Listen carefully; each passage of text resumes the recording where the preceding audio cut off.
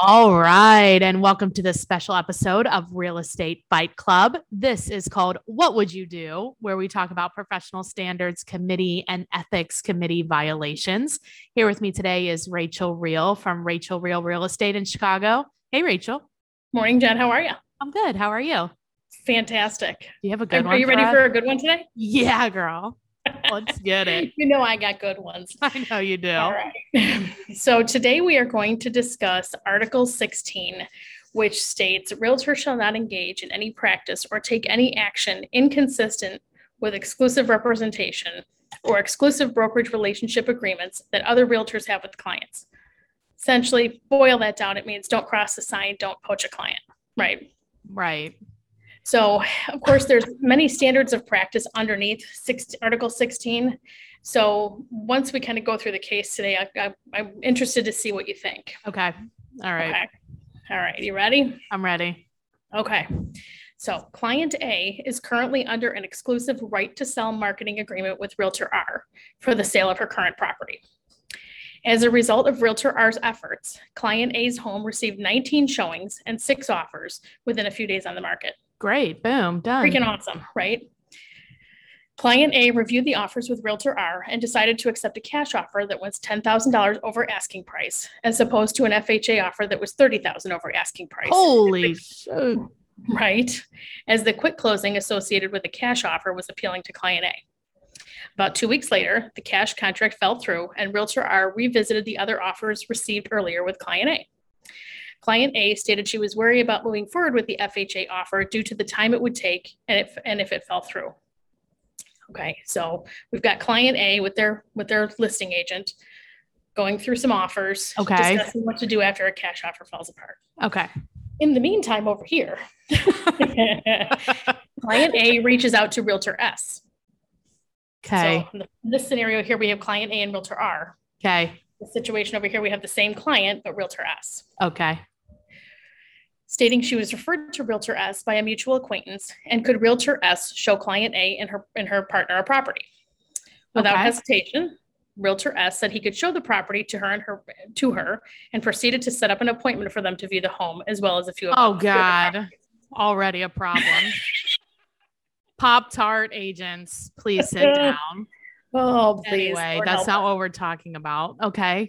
Right. I'm going to mute Put myself. a pin in that. Yeah. Put a pin in that. When Realtor S met with client A and her partner to view the property, client A inquired about FHA versus conventional financing with Realtor S, who explained the differences and conveyed that conventional financing would be more appealing to a seller. Oh my God. I love these. I love the look on your face right now. Anyway. Okay. This is a whole lot of problem. We right? did a video on this about I have no doubt. No, you and I did it. Yeah. Me, you, and we Saul, may have. I think. We may have, yes. We did yes. on the Better Call Saul episodes about what the F is wrong with people. And they're like, can we come up with a whole podcast on what the F is wrong with people? Oh my God, that's the perfect name for our podcast. And it's like the misinformation of loans, but okay, that's not what we're talking about. Okay. Right. Next. Okay. So let's see here. This is okay. So shortly thereafter, right. Shortly thereafter, client A advised Realtor S. So this is who she meant to show the properties, right? Yes, the buyer. Client A advised Realtor S that she had her current home listed with Realtor R, that she was unhappy with how things were going, and asked Realtor S about canceling her contract with Realtor R and listing her home with Realtor S. Okay. Now let's rewind slightly to the beginning here where we discussed the fact that client A had 6 offers on the property. Yeah, she's just unhappy because it's annoying that a cash offer. It's annoying when any offer falls through. When any offer falls through. Okay. Absolutely. That's very common. It's aggravating. That's why she's annoyed.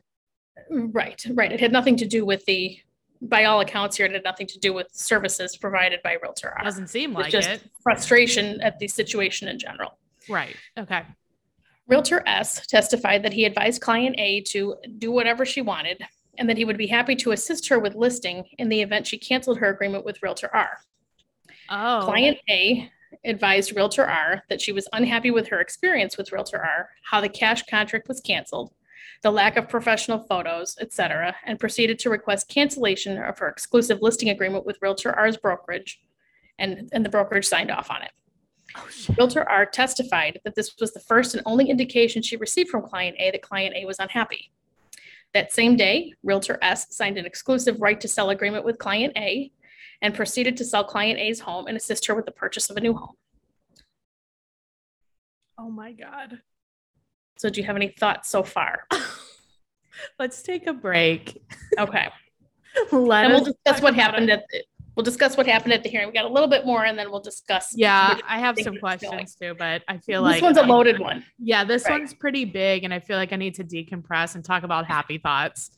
My happy thought of today is generate so you don't have to tolerate this bullshit. And there you go. The way that you do that is through Vulcan 7. That's how I do it. That way, if you have a What client, a fabulous segue. I mean, but that's what it is, right? Generate so you don't have to tolerate. And good way to generate is get leads. And so I use Vulcan 7 and you can too, Rachel. But you would just, they have an exclusive offer for our listeners. So you go to vulcan7.com/Jennifer Mertland and you'll get 2 weeks for $49, which is a great thing. Another good way to lead generate if you don't want to make calls is you can use Ghost Poster, which is Monica's product, and she'll provide every day posting about being a realtor that you can post like on your social media. So that's a good way to generate leads too. So she's offering $50 off of her program. You would go to mycoachmonica.com and enter in Fight Club to get that. All right. Generate. That's our hashtag today. Generate so you don't have to tolerate this BS. Or what the F is wrong with people. And what the hashtag what the F is wrong with people. Right. Okay. So do we want to recap this and yeah, let me repeat back to you what I think I heard. Okay. So the listing, the seller is also a buyer. The seller contracted an agent to help them sell their house. They got 6 offers. The offer 1 fell through. Right. Then they decided to contract a different agent to help them buy a house. And now they're at the point where they are considering canceling the contract with the listing agent and probably going with this agent or a different direction or whatever. Is that right? Right. So they're looking to with all sort of drama in between. Right. Well, yes, canceling the listing agreement with the original agent. Yeah. Well, and there's a lot of drama in between. However, we're also looking at the fact that that particular seller has multiple offers in hand right now, and they're in the middle of an offer. Right. So but the listing brokerage signed off on it. You said they signed off on the cancellation. Right. And that's weird. Like, yes. That's, I think, a whole nother ball of wax that, it feels like there's something else involved there that they were so easily and readily to like sign off.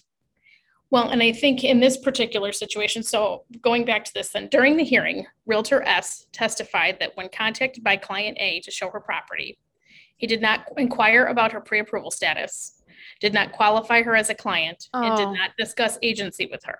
Oh my God. He can't even show her a house then. Realtor S also testified that he did not solicit the business of Client A and that Client A reached out to him to discuss viewing properties. No, he's a Pop-Tart. Technically speaking. Did Realtor S violate Article 16 of the Code of Ethics, which... I don't think so. Let's go back. So Article 16 states realtor shall not engage in any practice or take any action inconsistent with exclusive representation or exclusive brokerage relationship agreements that other realtors have with clients. So I don't think he did because he didn't actively say like, you should cancel it. He didn't reach out to her. He didn't do anything. So you've got, let me pull up the Code of Ethics here. Oh, that's not it. So you've got, you've got 16-6 of the Code of Ethics, and 16-6 in a nutshell says you cannot cross the sign. So put that in. I don't know that you cannot go proactively solicit someone else's which he didn't do. He did not do. However, I'm going to throw a monkey wrench into this one for you today because I'm feeling generous. 16-9 states Realtors, prior into entering into a representation agreement, have an affirmative obligation to make reasonable efforts to determine whether the prospect is subject to a current valid exclusive agreement to provide the same type of real estate service. He did not do that, but I mean, shit, that's every single agent who doesn't get a buyer agreement. That's 100%. Okay. Did everybody hear that? Get a buyer. You're in violation of 16-9. Right. Right. So in fact, he was in violation of violating Article 16, not because he didn't, and it wasn't about soliciting, being the first one to reach out, but because when she did reach out, he did not stop and make an affirmative. He had an affirmative obligation to ascertain whether or not this person is completely unrelated to anything.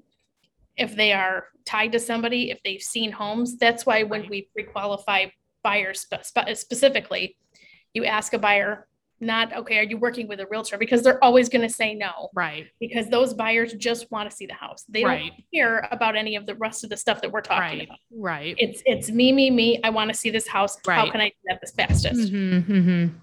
It is the agent's responsibility to ask better questions to ensure that they're getting the right information.